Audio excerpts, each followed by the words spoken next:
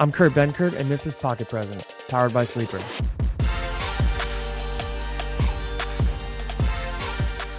Here we go. Welcome back. Another episode of Pocket Presence, episode 14. We are rolling through this. Tyler, what's up, dude? How are you this morning? Good. I'm excited. We have a lot of football to talk about. It was a complete weekend. I think I saw you tweet, that those 3 Saturday games catch you off guard. And I know we prep people for it, but they still caught me off guard. It starting at noon seemed a little early on Saturday. Give me that. Give me it. Like I honestly felt like I got to experience Sunday twice. It was like Sunday light and then like real Sunday.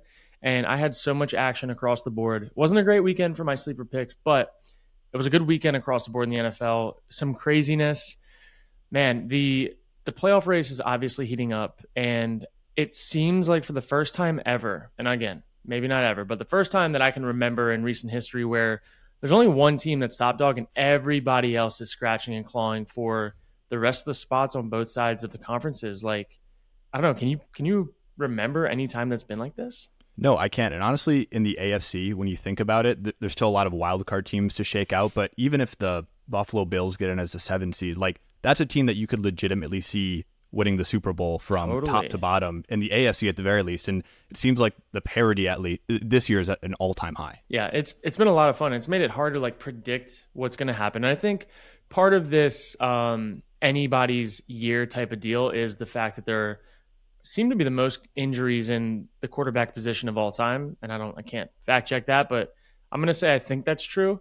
And again, I think that leads us to a little bit more run-of-the-mill team, some middle teams, some mid-offs, as these kids nowadays say, just fighting it out and duking it out. I mean, you look at the Texans yesterday, they had CJ Stroud go out, and then Case Keenum came in and won them the game. And Derrick Henry, I think for the first time, maybe in the history of the NFL, he had 15 carries, I believe, less than, half a yard per carry? That's Derrick Henry. So that's, again, like there's so many teams like that where you think, okay, CJ Stroud's out, Tank Dell's out, Nico Collins is out, Texans are going to lose, Titans just beat the Dolphins last week. Titans can't do shit. They show up and Houston just punches them in the mouth and finds a way to win in a really scrappy way. Man, I keep thinking about like, what is this playoff picture going to look like? And there's no like locks. Like there's just, once they get in, anybody can win. It's going to be slugfests. And the teams that I think this year more than ever that are going to benefit in these playoffs are going to be the number 1 seeds and home field advantage teams all the way into the conference championship. 49ers, Ravens, I'm looking at you. Don't throw the bag. But, man, I'm so excited to dive into this today. Yeah, you mentioned home field advantage. An instance this weekend where that was not the case was in Carolina, where we saw tickets going for 45 cents a pop, and they were ranging from 45 cents to $5. Have you ever seen anything like this? They reported the attendance was 70,000, and the way they do that is they say how many tickets they sold. Apparently they sold over 70,000 tickets. But when you look at some of these pictures at kickoff, at halftime, it looked like there were less than 1,000 people in the stands. I can't remember seeing a stadium that empty. Yeah, that was gross. And I know it was like a monsoon, pouring rain game. It's cold this time of the year, plus rain. Like, it's not ideal. And also, Panthers suck, right? But they won yesterday. They beat the Arthur Smith-led Falcons in just a gross game. And I have this meme that I found. Well, I kind of made it yesterday. It was a picture of Bryce Young with his crooked ass helmet and like kind of kazoo looking up a little top down. And it's just like, that's what Arthur Smith and the Falcons lost to, like Bryce Young played well enough in the rain to like win them that game. But it's just, I think this really speaks to like the state of the NFL right now. You just don't know what's going to happen each week. Some of these teams suck. You think they suck, and then they don't. Top dogs are eating with their fan attendance. These lower teams like them, the Cardinals, it's just, I don't know. There's not a lot to look forward to for these like bottom 5 teams right now. What teams, because I was thinking, my girlfriend's a Minnesota Vikings fan, and the Vikings are one of these teams that historically are miserable, right? They haven't won a Super Bowl yet. But you go to these games at US Bank Stadium, which is a beautiful field, Dude, and they're sick. always full, and it's always loud. And I just struggle to think, like, who are these teams? Maybe the Panthers are one of them that if the going gets tough, there are going to be less than 10,000 people that show up. Are there more teams like that? Yeah, dude. I kind of look at it like the Panthers are one of them. I think when the Texans are bad, like that can get pretty ugly. I think the Titans are a team as well. Like Nashville's a fun city. And I think you have to look at it of like what's going on in that city for the most part to do on a Sunday. You look at Tennessee, Nashville, there's a lot of good stuff going on in Nashville all the time. You look at the Falcons. If the Falcons like when I was there, we sucked. We were always like kind of in the fight, but ended up sucking at the end of the year. And by the end of the season, we were using our silent cadence in our own home stadium. Like we had the Cowboys come through one game and the entire stadium was just Cowboys at a home game, and Matt Ryan's using silent count at home. And it's like home field advantage does not exist for bad teams when things get rough.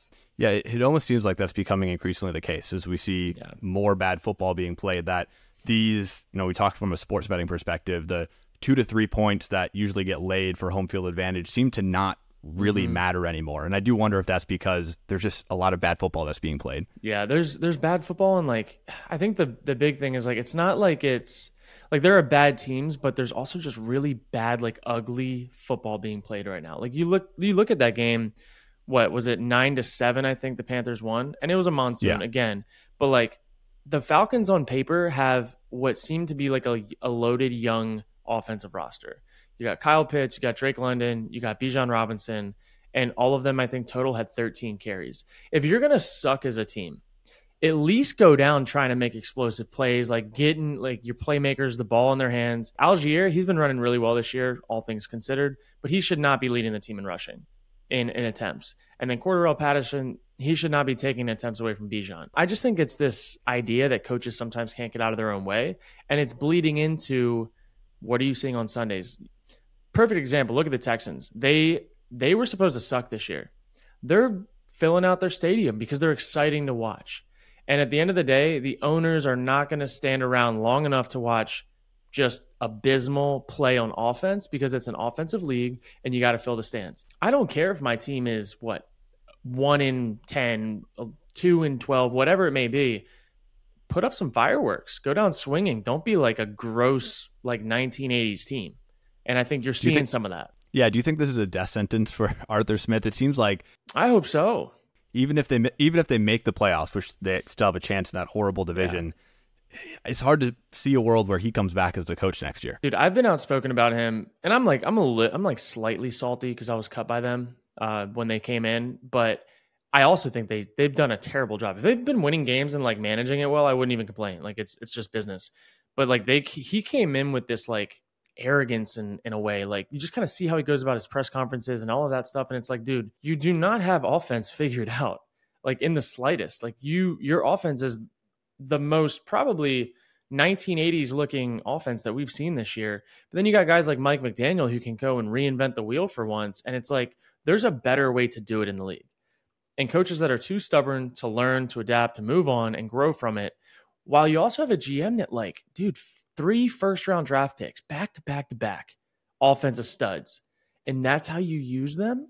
Like your GM is loading you up to like, it's like, I made this analogy a couple weeks ago. It's like a dad buying his kid like this sick-ass Lego set for Christmas, and he just wants to play with the box. And it's like, that is what Arthur Smith is doing this year. And it's crushing the GM's hopes. It's crushing the owner's hopes and dreams, and it's screwing our fantasy leagues. In the first week of the fantasy playoffs, nonetheless, to have dude, you're going to pull that? Like, I should have known better.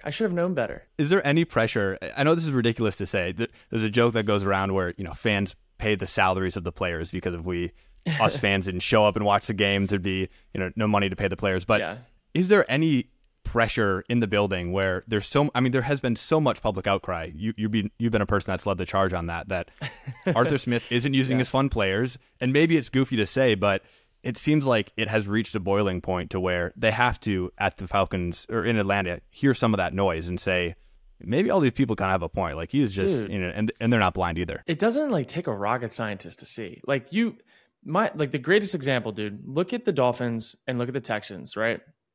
Offensive juggernauts for most of the year. Like the Texans, with how young their team is, has been putting up a lot of points. CJ Stroud's been blowing it up. And most of those guys are new players after 1 year.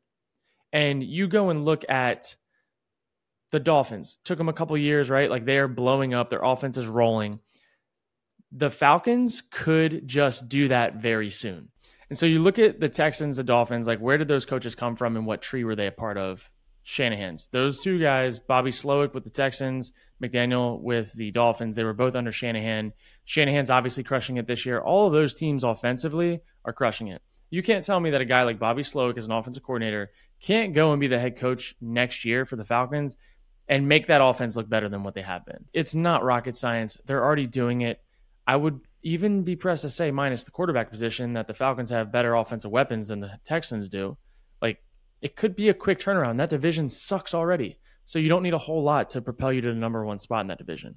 Yeah, unfortunately for Arthur Smith, it seems like he is the one holding them back. And maybe there's a quarterback conversation, although I would contend that Desmond Ridder or Taylor Heineke, whoever ends up being the quarterback next year, probably makes it out the best out of all of this, because the heat seems to be on Arthur Smith and not on the quarterback play, which has been equally as terrible. No doubt. It's been really gross. Again, Desmond Ridder threw one really, really ugly pick last week. But again, he's like, I don't know. If he's not having to play superhero ball and playing behind the sticks and behind the chains, like, he doesn't really have any easy answers in that offense. And I actually spoke to another player that used to play for them, plays for somebody else now. And one of his biggest things that he said about Arthur Smith was that he's an O-lineman at heart and he's in charge of the pass game. So everything that he does in the pass game is going to center around protection, blocking it up. And as a quarterback, dude, that sucks. If you are blitzing me, I don't want to bring 7 people into protection. I want it to be empty. I maybe want to have a back end that's chipping, but I want to get the ball out of my hands. And right now, their answer versus those types of pressures are blocking it up, staying in the pocket, trying to rip a bomb downfield. Like, there are a lot of different ways to skin a cat, and I hate how the Falcons are doing it. One more note before we move on from this game. I was curious just how much money was lost in a Panthers game where it seemed like only a couple thousand people showed up. So usually an NFL team, if they sell at a 70,000 person stadium at an average ticket price of $135, could clear something like $10 million at the gate. It was reported by a stadium employee in Carolina that only 5,200 people ended up showing up. So that's not how many people bought tickets, but 5,200 people show up, assuming that the average ticket cost is about $105, which is what it's been for the Panthers, even though that was not what we saw this weekend. Yeah. They only cleared about $500,000 at the gate.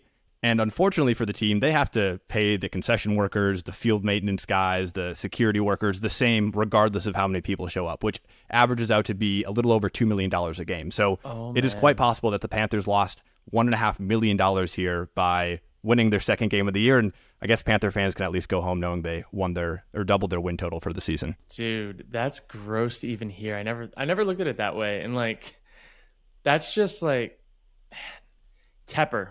Right? That's their owner. Tepper is just bad financial decision after bad financial decision. But he's a billionaire, so like, he can do what he wants, I guess. It's just like a drop in the bucket. It is. All right. Well, let's move on. The Jets lost this week, and the storyline circulating around that team was, will or will not Aaron Rodgers come back if they are eliminated, which they ended up getting eliminated from playoff contention this week. Obviously, Kurt, you spent some time with Aaron. It's remarkable that less than 100 days ago, he even tore his Achilles and is now even entertaining a comeback. But how do you think the rest of the season plays out for this Jets team, particularly when it comes to Aaron Rodgers, who, by all reports, seemed ready to come in and play? Yeah, I just like selfishly hope he plays because I just want to see it. You know, like I want to see him play a real game, full game with a different team that, like, I still have like the flashbacks of him running out of the tunnel on 9/11, that game against the Bills. Like, man, we were robbed of what was a really special game and moment. And I'm like, selfishly, I want just a little bit of a consolation for that. For him, I think it's tricky, especially if Zach Wilson is in concussion protocol. Are they going to make us watch Trevor Siemian again? You know, like I want to see what could this team actually be. And I think for the jobs of like Nathaniel Hackett and some of the other guys on that staff right now that haven't been able to put it together with the right quarterback or whatever it may be, Aaron might have to play these next few weeks just to save Nathaniel Hackett's job. Like if Hackett goes out there and Aaron's out there and they put up 30, 40 points the next 3 games, I think you might get a pass for this real shit season that they've had. And if not, man, there's like no more excuses. And I love Nathaniel Hackett, but at this point in time, like the results are the results, and it's 2 years of whatever it's been. And I don't know, man. I would never call for Hackett's job. Like, I love him to death. I know the NFL is a cutthroat business. I know that I've been cut for less, right? Like it's just the way that it goes. And I could definitely see Aaron going out there and having to play for Hackett's job. You've seen players, as you've played in the league, have significant injuries like this. And by all accounts, Rodgers should be out for the season, especially given his age. Totally. Right? So what is the mentality, or maybe what's the thing that separates Rodgers? Because I would assume for guys 10 years his junior, they'd just be out for the season and they wouldn't think much about coming back. So what is it about Aaron that do you think drives him to be like, okay, I'm going to try to make this comeback happen in 3 months' time? I think that's always who he's been, and that's what helped him be successful and do all of everything that he's done up to this point. He's always had a chip on his shoulder, dating back to his like JUCO days and all that good stuff. And being what he thought was the best quarterback in his draft, which he was, and sliding all the way down to the 20-something pick, right? I think that that's just been the story that he's had in his head forever, and that will probably never change, right? Like, he's the underdog, the comeback guy, like all odds stacked against him, and that's what's made him so good, in my opinion. Besides from like the God-given ability, the insane work ethic, and all of that, but it all feeds in together to like it's a special case for a human, you know. So I think that all plays into it. You mentioned Nathaniel Hackett, how his job might be on the line. Robert Salah, his job might be on the line. Joe Douglas, the GM, his job might be on the line. Do you think if this season continues to go the way it's going, Rodgers doesn't step in and play, they have horrible quarterback play? I mean, they scored 0 points again. Yeah. Is it a clean house situation for New York, or do you think there's some excitement, continuity, knowing that Rodgers will be back next year? Dude, that's so hard to predict. I could see it. I could see it going one of two ways, because the only reason why he went to New York was because of the situation with the coaching staff, some of the weapons on offense.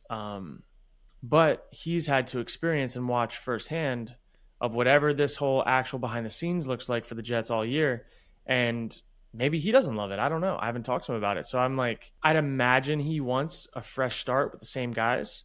But with a season that bad and like that questionable on how it's been going, I could see it being like, I could see it being a fresh start. I also don't know, like, what does his contract look like? I know he's signed for a few more years. He took a very healthy pay cut.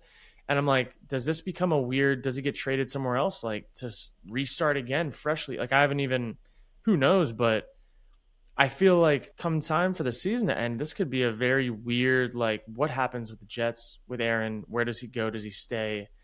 I mean, I doubt that they'd want to trade him after investing as much as they did. And there's been teams around the league that have lost 1, 2, 3 guys at quarterback and are still finding ways to be competitive.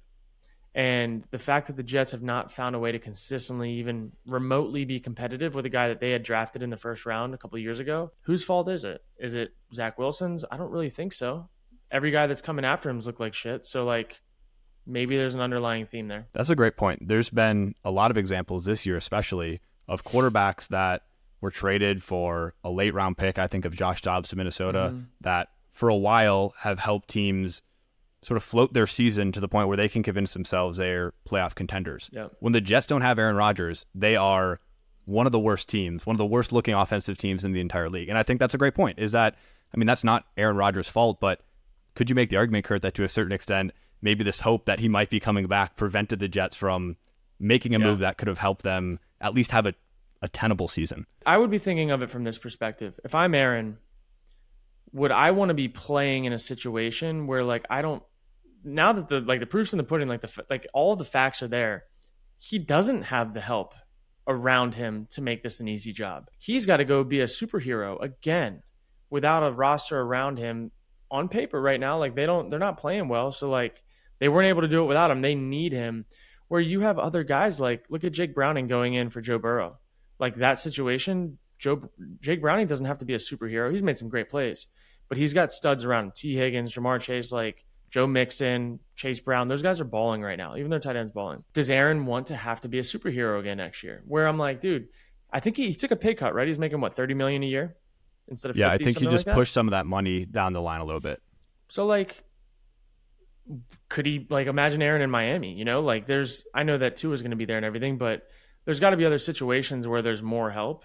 That's just where my mind would be going a little bit, where it's like, dang, did I dodge a bullet by, like, not playing this year and not having to be in that situation? But I don't know. I mean, I'd imagine that he ends up playing next year for the Jets. Everybody stays.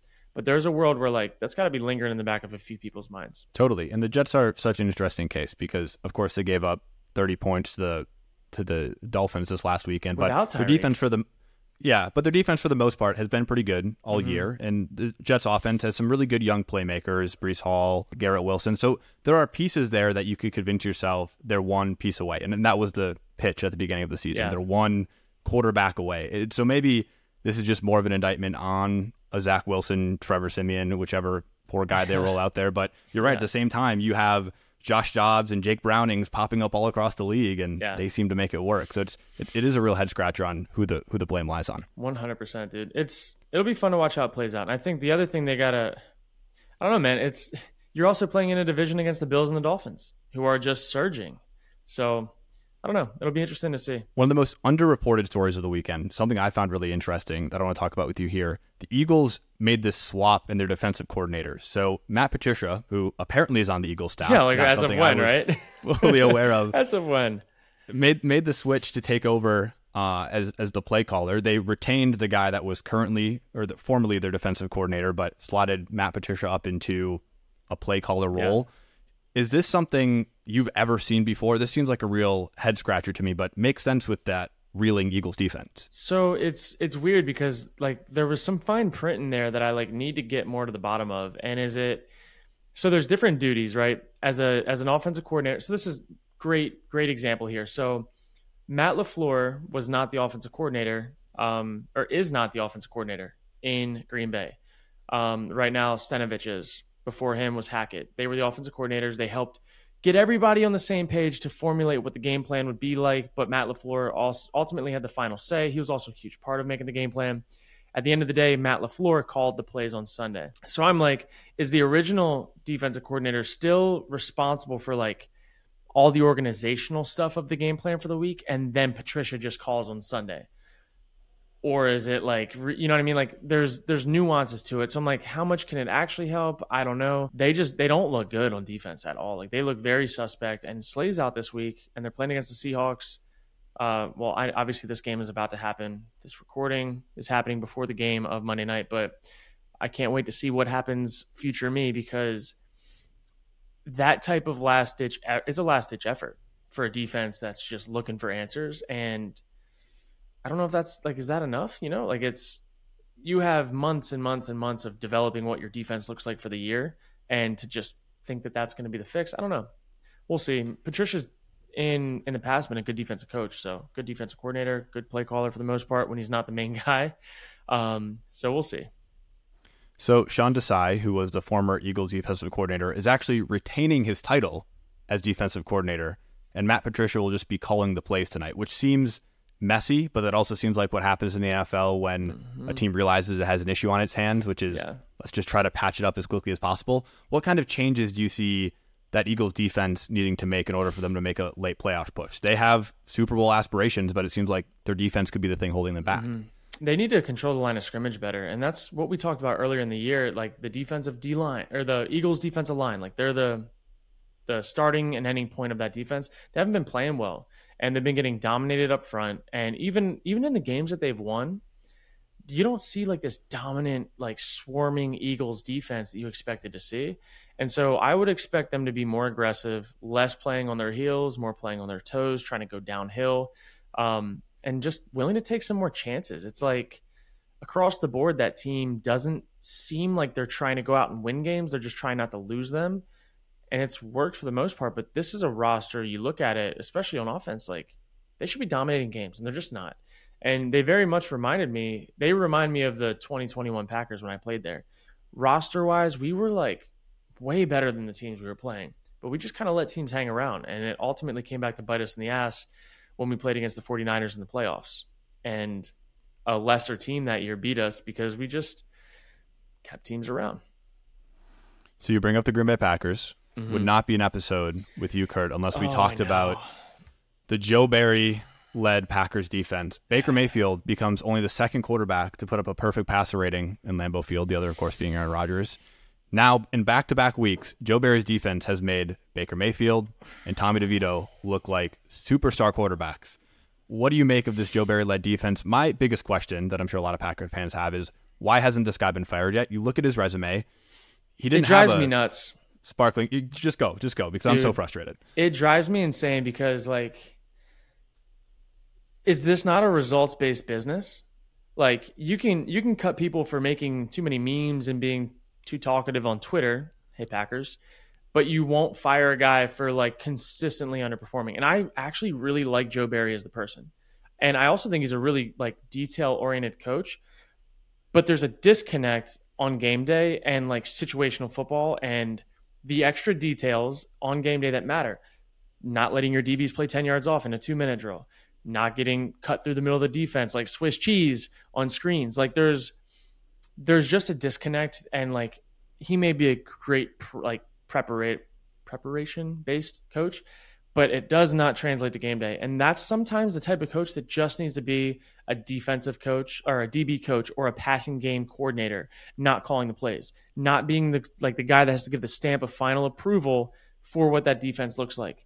And that's fine. Sometimes that's just what you're going to be because he is a good coach. He's a good players coach. Like he does the job. People respect him. But there's just that disconnect come game day, and it's just like that can't fly, especially when you're on the cusp of being a wild card team and being a playoff team like that.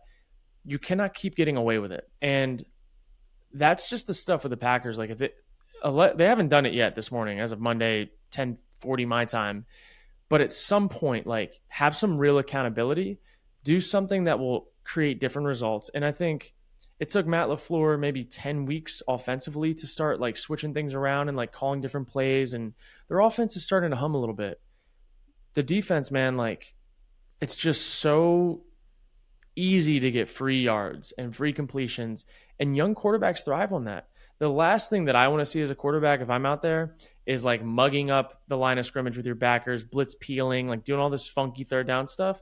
Dude, they're just playing this off, easy, take 5 yards, break a tackle, get 10 defense. And it's like, you can't do that, man.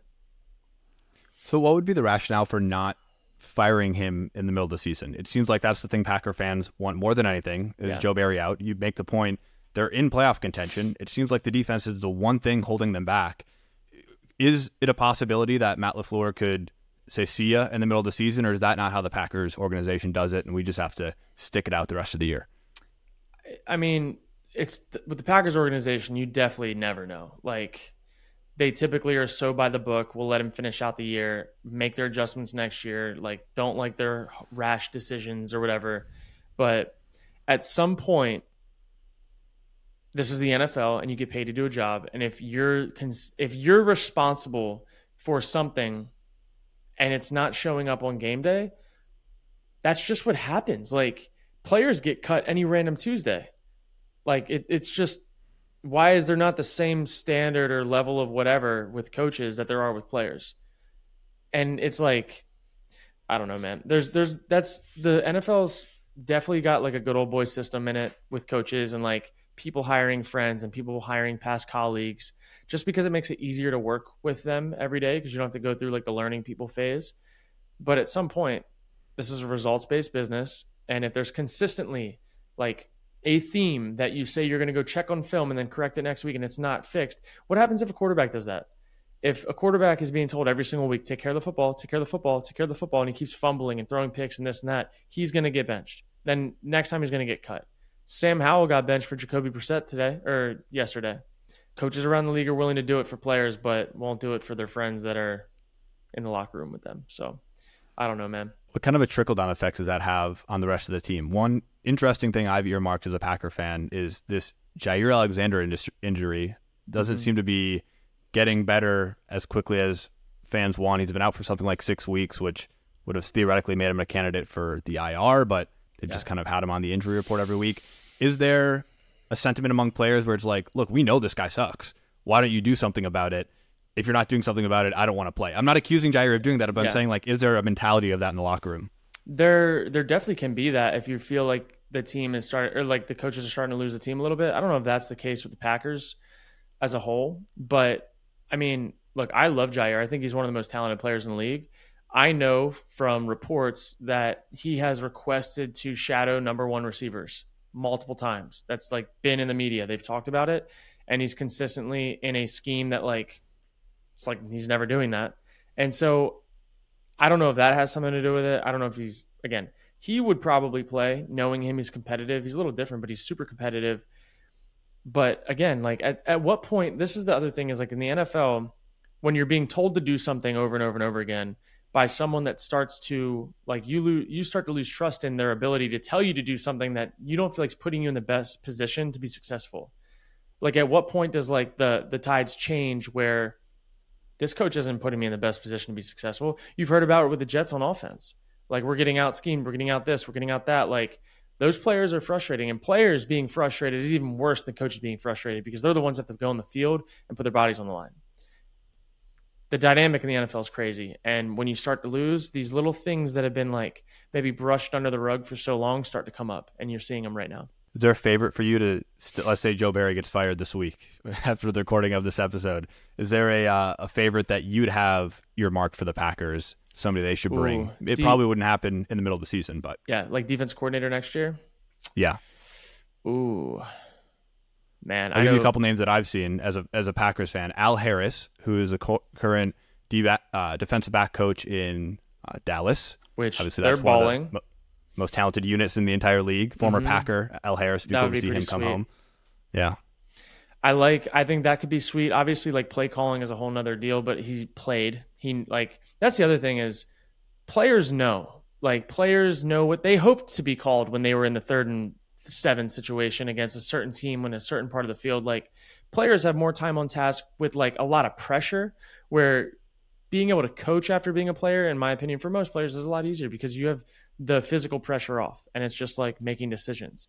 I would love to see him. Obviously a guy like Belichick defensively, I don't think would ever go and be a coordinator unless he wants to go and play for coach for a historic franchise. I doubt that would happen. I think he'll probably end up somewhere else as a head job, like in a rebuild. But maybe one year Bill Belichick comes through and is the Packers defensive coordinator and then they get humming, I think something like that would be cool, probably unlikely. But yeah, man, I think you could probably also see another guy from the 49ers or from the Texans defensive staffs be scooped up to be coordinators. And that's the thing that bothers me is like, you don't need to go and get a guy that was a DC, then as a head coach, then as a DC. Like there are position coaches that are just bright, like brilliant football minds, like Mike McDaniel, like Bobby Slowick, that are just performing, and the game now is different than it used to be. So just getting these old guys that have just always done it doesn't seem to be like an answer right now. Most of these old guys are filtering out, and it's the young, bright minds. So I would hope that the Packers would go with a former player like Al Harris, maybe a bona fide defensive legend like Belichick, even though he probably won't be available, or just a young, bright mind from a scheme that he's had years to see how it's done the right way. Sure. Speaking of coaching changes, Brandon Staley gone. We talked about it last week. They put up a stinker against the Raiders on Thursday Night Football. The Brandon Staley-led defense giving up 63 points to Aiden O'Connell. So it was ridiculous. Ridiculous. Who do you think the favorite is for this job, Kurt? I think it's an enticing one with Justin Herbert, but who do you think steps in? Man, this is a really tough one for me. And I think at this point they have to go offensive mind, right? Like they can't keep going defensive guy, not featuring Herbert in everything they do. One guy that I would have a lot of fun watching his redemption arc would be Eric Bieniemy. And I know that like he's been up for it a few different times. I could see the Chargers going and grabbing a former AFC West foe, bringing him over, and like prototype wise, Justin Herbert can do a lot of the things Mahomes can do. So it would be, and look at the success that Sam Howell's had on offense. You take away all of the defensive BS that's happened with Ron Rivera and his team, Eric Bieniemy has done a really good job with a really depleted offense. Go give him some weapons. Give him Keenan Allen, who is getting older, but give him Gerald Everett. Give him Eckler maybe one more year. Give him Herbert. Decent draft. The AFC West finally looks vulnerable for the first time in a while because the Chiefs haven't reloaded. I could go see him shaking it up a little bit, but I think they have to go offensive mind. Yeah, I never get why teams don't do that, especially these days, because as you describe, the best thing that can happen is you have a good offensive coordinator, and this is in the context of having a defensive coach, and that offensive coordinator goes and gets hired as a coach. Like Matt LaFleur, for the example, the Packers can never get hired away or will never get hired away because he is the head coach of the Green Bay Packers. Exactly. So you're never going to lose your offensive firepower. I don't understand why in 2023 teams are still hiring Brandon Staley type defensive coaches. Yeah, like what team right now What team has a defensive coach as their head coach that will have longevity in the I think league the right Texans now? would be the best example. That's exactly who I was thinking of, the Texans. Besides that, who? And the only other guy that I think could do this again is Dan Quinn.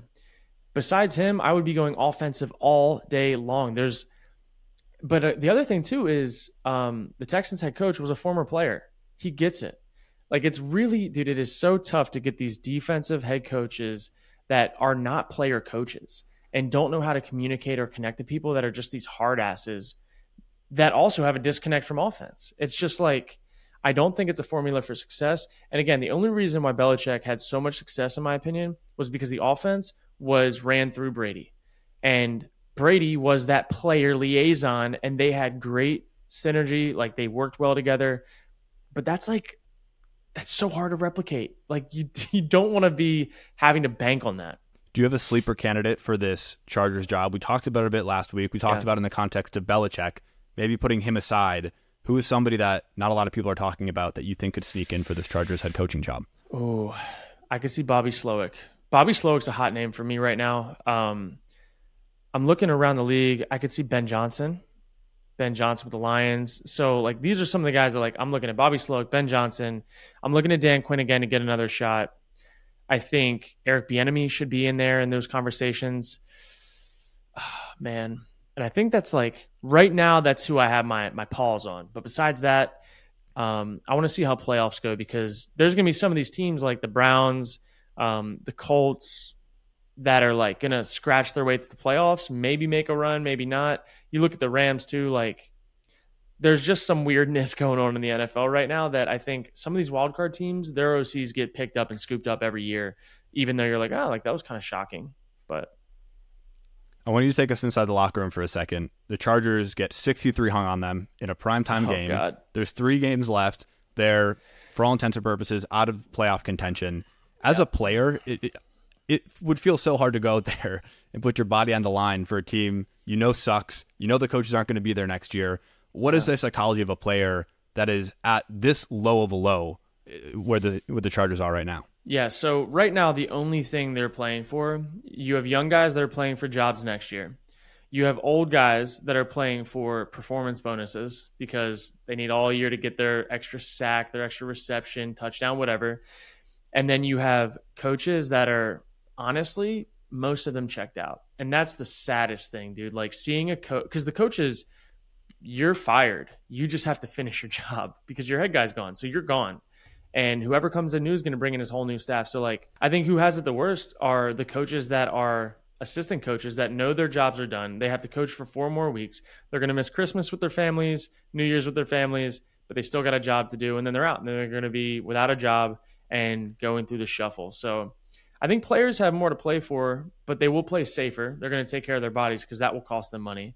But, man, the dynamic of a team that's, like, on paper nothing to play for is so wild. I always wonder if there's an angle here, whether it's betting or DFS, that you can exploit because a team like that is so checked out. Is there something that you look for as you're putting your picks together every week that you're like, since the Chargers are so down bad, I'm staying away from them or I'm leaning into them? Like, what is your mentality around that? Yeah, so I would be grabbing, like, the highest output for totals for some of these guys like Austin Eckler. Like, give me his combined line on rushing and receiving yards, and I'm just going to toss the under on it, because as long as it's, like, reasonably for the under.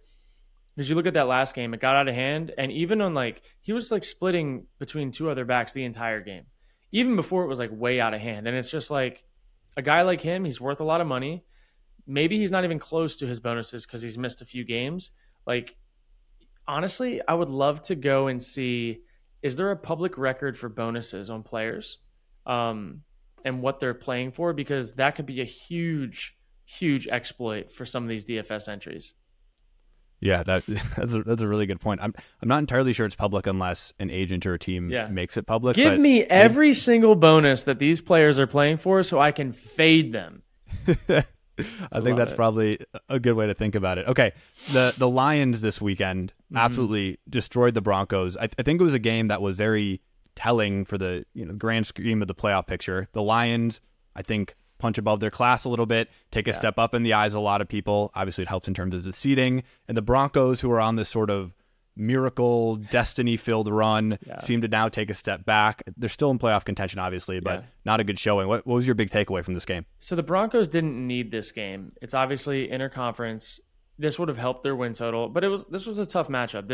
The Lions and the Broncos don't match up well together for the Broncos' favor.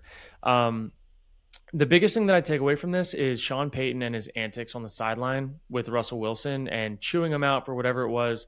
And Russell was talking to his quarterback coach at the time, and they just got interrupted by an angry Sean Payton.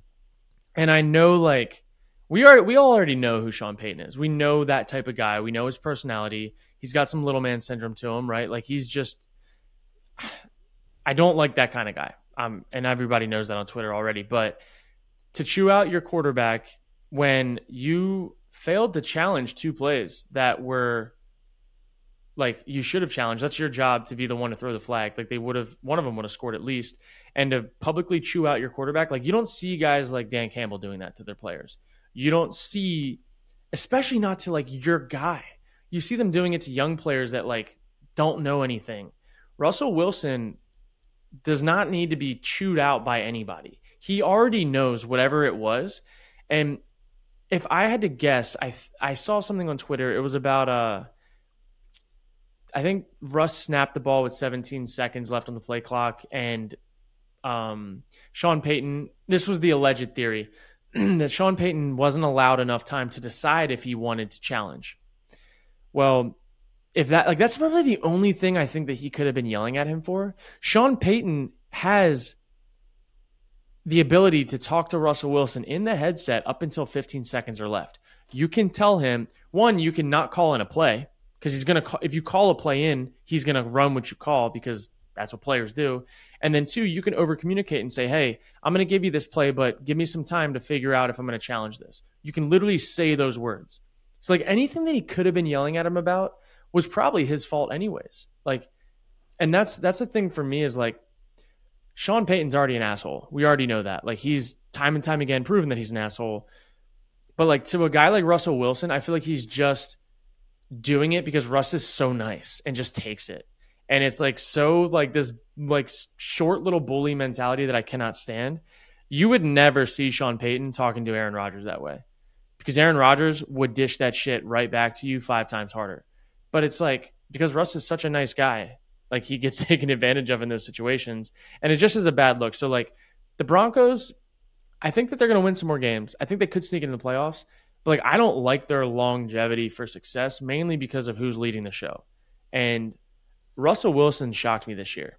I think he's playing really well. He's playing clean football, taking care of the ball. He's making plays, and he's playing he's elevating what he's being asked to do in that system for the most part.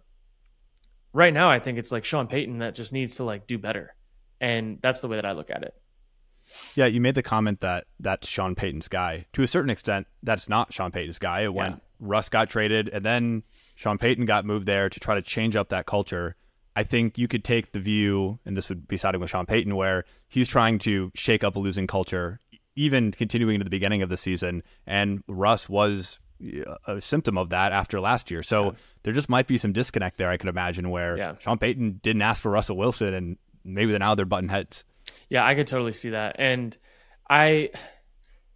their personalities probably could not be more opposite. And I think the tough thing for me is when coaches make it all about them, and again, I'm always going to side with the players because I was a player, and it's tough to watch coaches make the whole thing about them, because at the end of the day, coaches will get fired if their players don't perform. It really does all come down to the players. And I feel like Sean Payton knows he gets a pass for this year because of what he, quote, inherited. But he coached shit the first few weeks of the season, and everybody seems to forget it. He was worse than what Hackett did last year with them, up until a point. And the only reason why they're even in playoff contention, honestly, is because Russell Wilson's been playing really good, protective football. Let's give the Lions their flowers here for a second. Oh, yeah. It wasn't all about the Broncos. They played well. Laporta with 3 touchdowns. It seems to me like this Lions offense might be emerging as one of the best positional groups at every level. Obviously with Amon-Ra, Sam Laporta exploding onto the scene, and then two really solid running backs with David Montgomery and Jahmyr Gibbs. What do you make of this Lions offense? And maybe the bigger story was the fact that their defense did not get bludgeoned like they have in the past few weeks.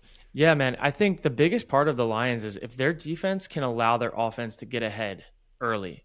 Like the Lions defense doesn't have to play great all four quarters, but the Lions thrive when they can get up a score or two, because then the defense can pin their ears back.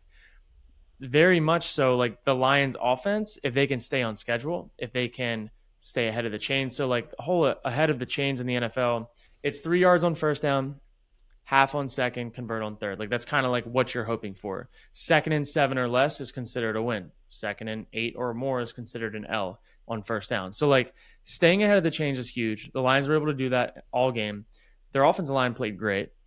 Jared Goff, when he's upright, when he doesn't have to move a whole lot, he's one of the most accurate passers in the league. He is what I call like a great 7-on-7 quarterback when he doesn't have to be crazy athletic or do anything crazy. And they have loaded up around him. And it's like the Lions right now, in my opinion, are giving the NFL a blueprint for how to build your team around a guy that might not be a generational talent, but can get the job done. And it's working over time. Like, yeah, they've lost 3-4 games this year, but consistently winning, consistently one of the top offensive teams, and their defense has playmakers. So it's a good formula. And I think the Lions, again, they're going to be a blueprint for some of these teams that haven't found a way and don't have a Patrick Mahomes. What is the key to that blueprint, in your opinion? There's obviously a lot of parts to it, but what's something that the Lions are doing particularly well to enable Jared Goff to play this well? Yeah, I think they are finding a way to stretch the field horizontally and then like slash vertically. So like they have jet sweeps, they have bubbles, they have like all these motions and stuff and quick outs that like make you defend the whole field horizontally. And then they're picking their times for when they're going to slash across the middle of the field. And Ben Johnson's got a really good beat on when the defense is going to try to take away the sidelines and then slash it across. That's when you see Amon-Ra like take off for 30, 40 yards. And it's very much like get the defense on their heels, and then go. Okay, keeping it in the NFC North, the Vikings-Bengals played probably the craziest game of that Saturday. Man. Really entertaining battle between two backup quarterbacks. I have a couple things for you here, Kurt. Jake Browning plays really well. I want to understand a little bit more as to what's enabled him to play so well in Joe Burrow's absence. And then secondly, this whole idea of Josh Dobbs falling from the starting quarterback, a guy that the Vikings traded for, to third on the depth chart is very confusing to me. So maybe if you can break down a couple of those things for us. Yeah, so I would say we'll start with Jake Browning. I think off the top, his like build, stature, play style is very similar to Joe Burrow. So he's been able to be the beneficiary of having a loaded offense around him, and he is able to watch Joe Burrow and mirror him every single week in practice, and then go and essentially try to be his own version of him, where it's not like you have a, let's say, Lamar Jackson and then like just a strictly pocket passer. Like there's no real like hitches in the offensive transition.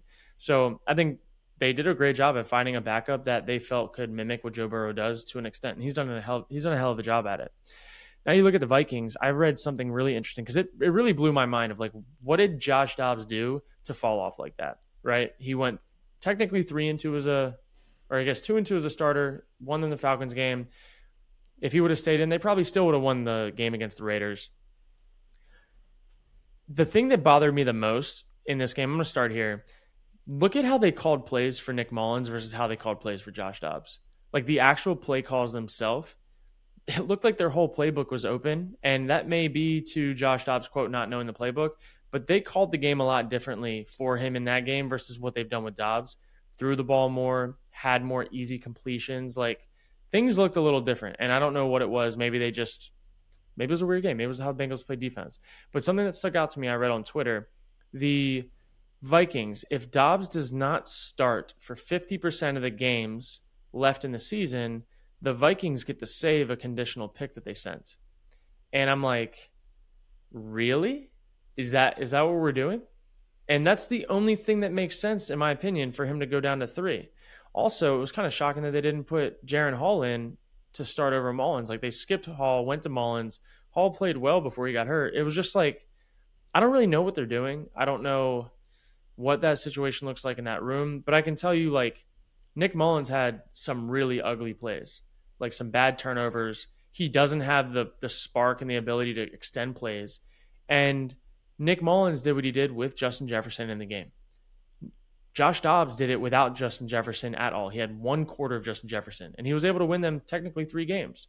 And I'm just like, this is the other thing too, is because Justin Jefferson was back, the Bengals defense played more too high. So because of that, there's more freebies underneath, more easy completion. So like maybe it wasn't even so much the play calls, but the way the defense was reacting to Justin Jefferson being in the game, I would imagine that Josh Dobbs would have a lot easier of a time passing the ball with somebody taking 2 every play versus them just being able to man up and say, get open. So I think Josh Dobbs got the severe short end of the stick. And the fact that they're even in playoff contention somewhat is solely because of him winning those 2 games against the Saints and the Falcons. How do you see each of these teams' playoff aspirations playing out the rest of the year? Yeah. Both currently wildcard teams. Yeah. Where do you see this going? I see the Vikings. I see the Vikings folding. I do. They could make it, but I think the Bengals have a better chance of making it on their side. The Vikings are unique because, again, the Packers threw the bag this past week. The Seahawks, we need to know what they're going to do tonight, which I have them actually upsetting the Eagles, which, again, this will already be out recording-wise, but it's going to be interesting to see how it plays out. I think I'm more high on the Bengals than the Vikings. Definitely need to know what this Jamar Chase injury looks like. I know they said he's day-to-day, but we'll see. All right, let's end it here on the Cowboys. Yeah. I'm going to let you run with this, Kirk, because you made the prediction and you nailed it. Yeah. Cowboys, man, they need home field advantage to thrive, or they need to be playing in an indoor stadium and where they can really like leverage their speed. They are not the most physical team, but they're very flashy. They can't just dominate the run game like they used to. They're not that squad anymore. So for them, I think the biggest thing that could happen for them is the Eagles somehow stumbling down the stretch, the Cowboys taking a game over and getting at least to have home field advantage up until potentially playing the 49ers. Because you saw it against the Bills. The Cowboys looked like they couldn't do anything in the cold. And if they have to go back to Philly when it's cold, I don't think the Cowboys are going to beat Philly at Philly. I think the Cowboys against the Lions, if they have to play them in a game that's indoors, could be nice. But if you look at the Cowboys, they're 0-3 now against teams that are over 500 that play outside. That's a pretty telling stat because they're undefeated at home, which is indoors and on turf. So they're a speed team. They're built flashy. They're built for Dak to be comfortable, and they don't look good when they're uncomfortable, clearly, all year. Anytime they've had real adversity, it hasn't looked good. So the Cowboys, more than any team in the playoff picture, I think need a specific path to the Super Bowl to get there. The Bills obviously took this game over. What were they doing well to stop this prolific Cowboys offense headed in? I know you talk about the Cowboys being outside, but there has to be something the Bills did that obviously allowed them to score so many points and hold the Cowboys to so few. Yeah, so the Bills, what they did, they punched them straight in the mouth. They weren't trying to run horizontally. They weren't playing with the speed. They were going to line up and run the ball downhill, and then they had misdirection with pulling guards. And then the biggest thing that I saw, which this tells you like it's crunch time. Obviously, they know it's crunch time, but Josh Allen is playing lights out. First hitch, second hitch, he's taking off on third down to run. He is putting his body on the line for his team any way that they need it to move the chains. And it's not even about winning the game. He's solely focused on getting a first down every time, and he'll do anything it takes, and he's relatively healthy. And right now, if the Bills had started off more hot, I think Josh Allen could be an MVP like consideration with how he's been playing football recently. James Cook has come alive. Stephon Diggs is making critical plays. They're not feeding him 10 targets a game, but he's making the critical third downs, the big plays when he needs them. And they're using him sparingly, but in the right way. So Joe Brady, their OC, right? I think that's his name. Yep. Shout out to him, man, because he's been the spark that they needed. Another guy that, again, I don't know if he'll get a head coach job, but I think he's going to be real comfortable with the Bills next year as their offensive coordinator. But yeah, the Bills are my team. If they get in, they're the last team that anybody wants to play. Heading into this week, Dak Prescott was presumptive MVP favorite. I think that takes a step back after a lackadaisical performance, discounted on Sleeper, mind you, to something like 215 yards, and still isn't able to hit his passing total. Tough. A little frustrating Sound on that a little one, salty there. I only needed him to have 215, and he couldn't even get I had 150. some really bad beats this week. It was Lamar Jackson by 2 yards. 2 cost me like $500 in take home, man. It was tough. It's tough to see, but that's the way DFS goes. Feast or famine. That's why you play that game, man. So I want to get back on this Dak to MVP discussion. Brock Purdy recently came out saying that Christian McCaffrey should win MVP. He had a monster performance this year, or this week rather. I think Josh Allen, if the Bills can run the table, they have a chance to be a top 4 seed in the AFC. They could still win the AFC East.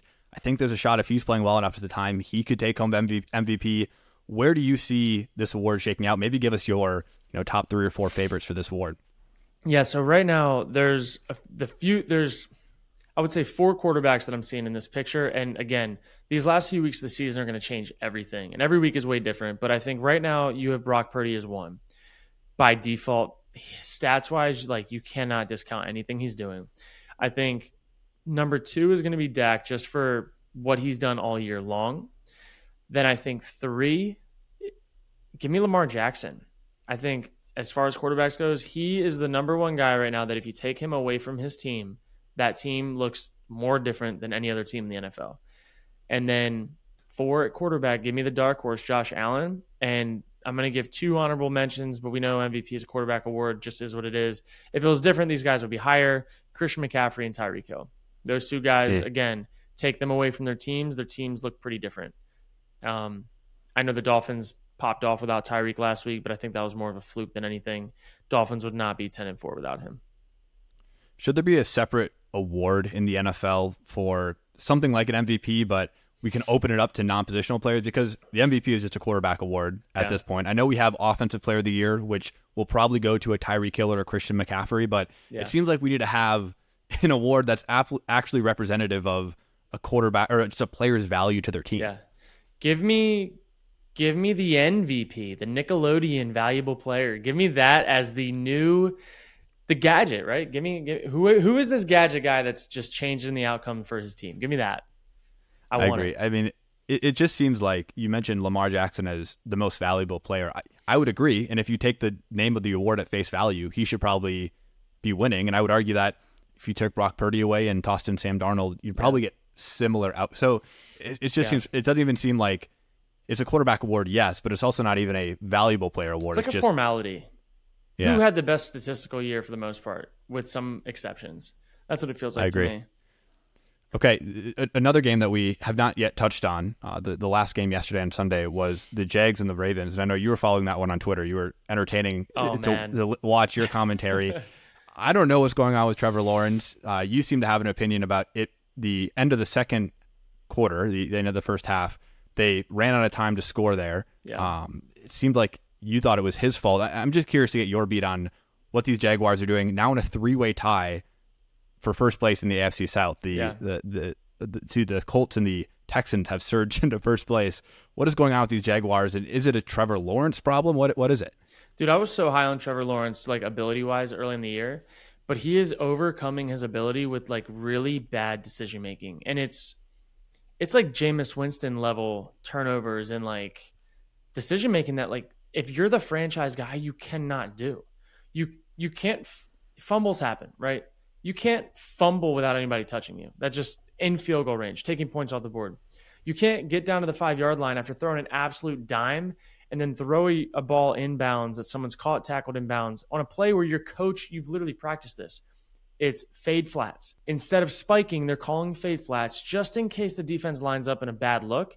They're going to basically take a shot at a go ball, or if you're uncovered on the flat, then you're going to take the flat and maybe he walks in. You just throw it over his head if he's not going to get in the end zone or if he's not getting out of bounds. It's like, I don't know if he's getting too far ahead of himself trying to be that guy, but Trevor Lawrence needs to stop trying to be that guy. Go be a game manager for a few games to get through the end of this year, because what you're doing right now is just putting more pressure on yourself and it's not looking good. And those if Trevor Lawrence was playing Madden, would he make the decisions that he's making in game on some of like the turnovers and stuff? I would probably say no.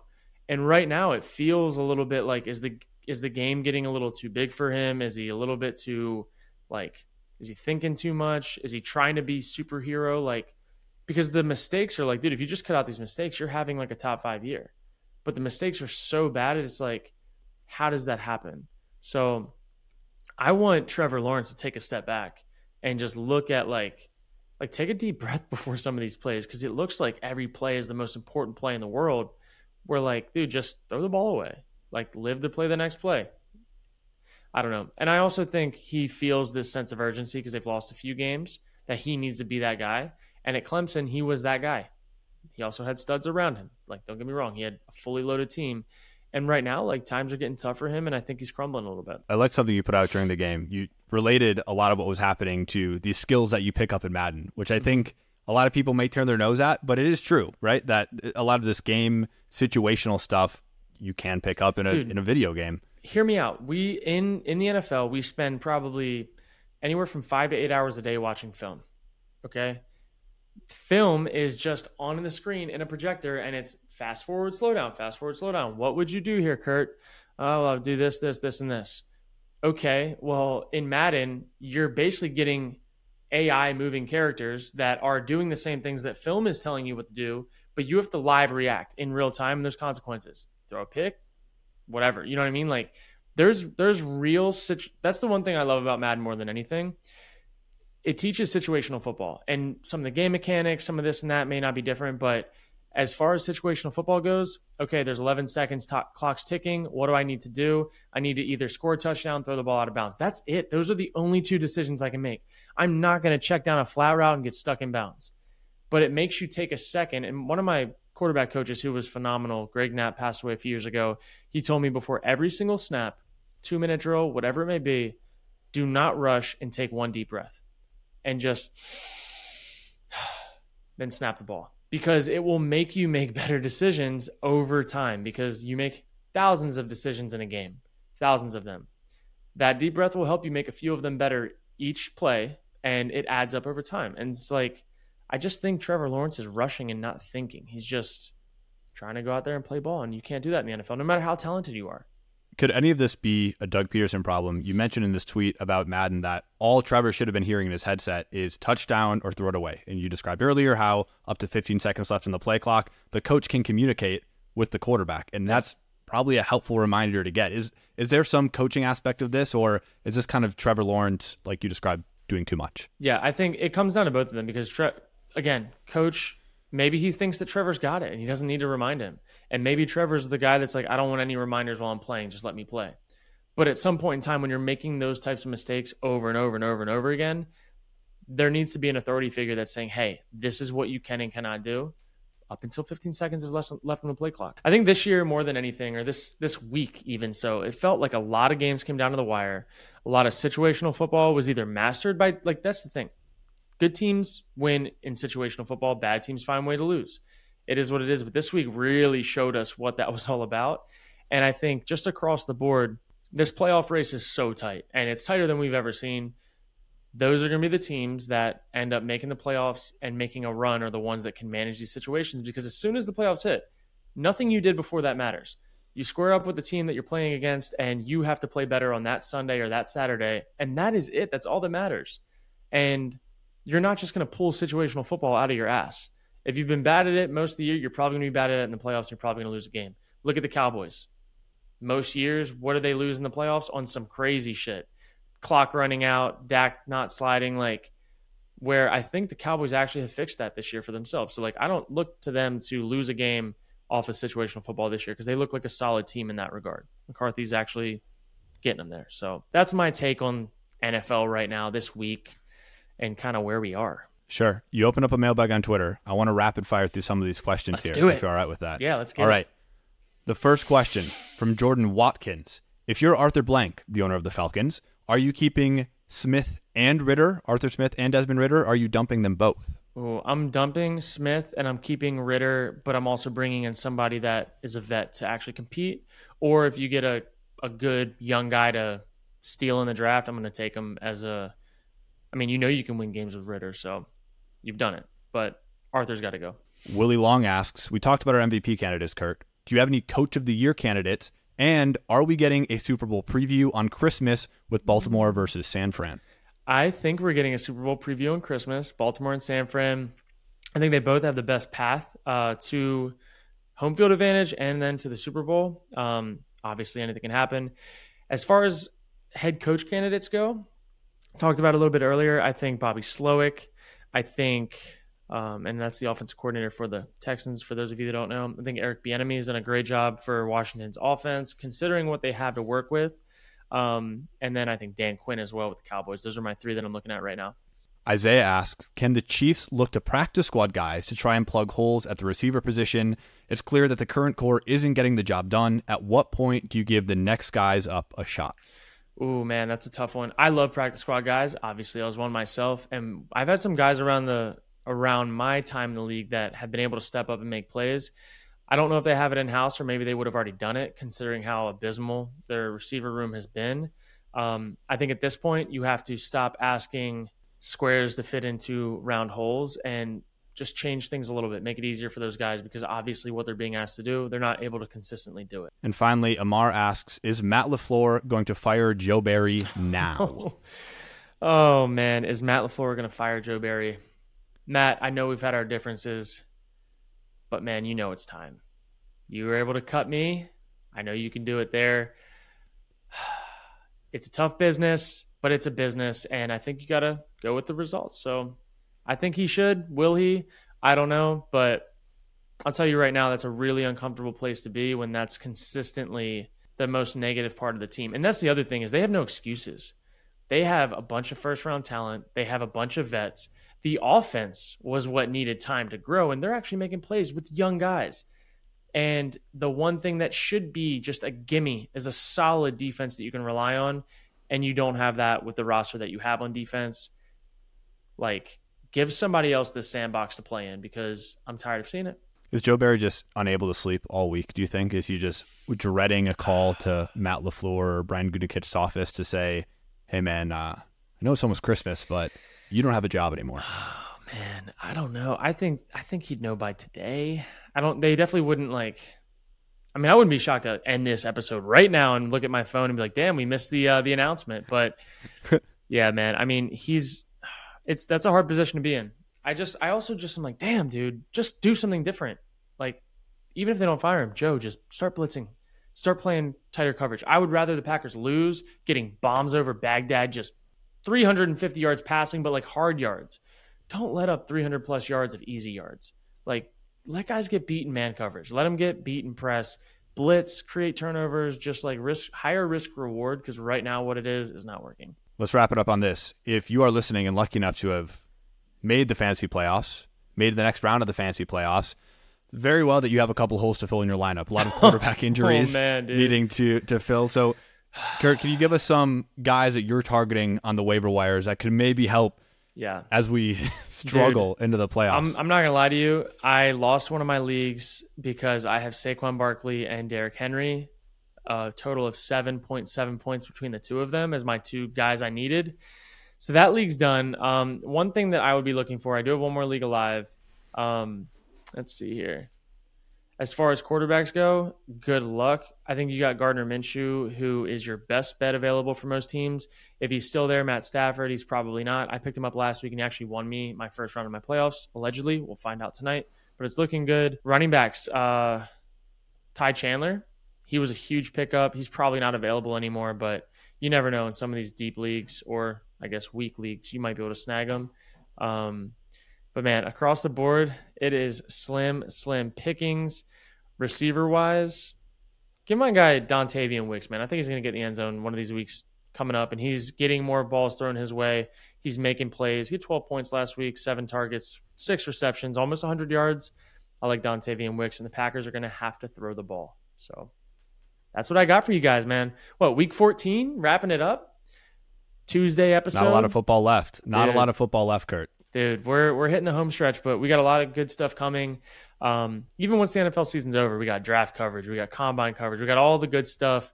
And I think fantasy owners they might like that time of the year even more, because it's just like, you don't have to worry about the wins and losses that week. You just get to dive in, feed yourself data, and enjoy the ride. But thanks, Tyler. It was a fun episode. I love the presence, how you guide it, get me thinking, get me speaking. It's been a lot of fun. But until next time, guys, Thursday, be on the lookout. We got some big action this week. See ya.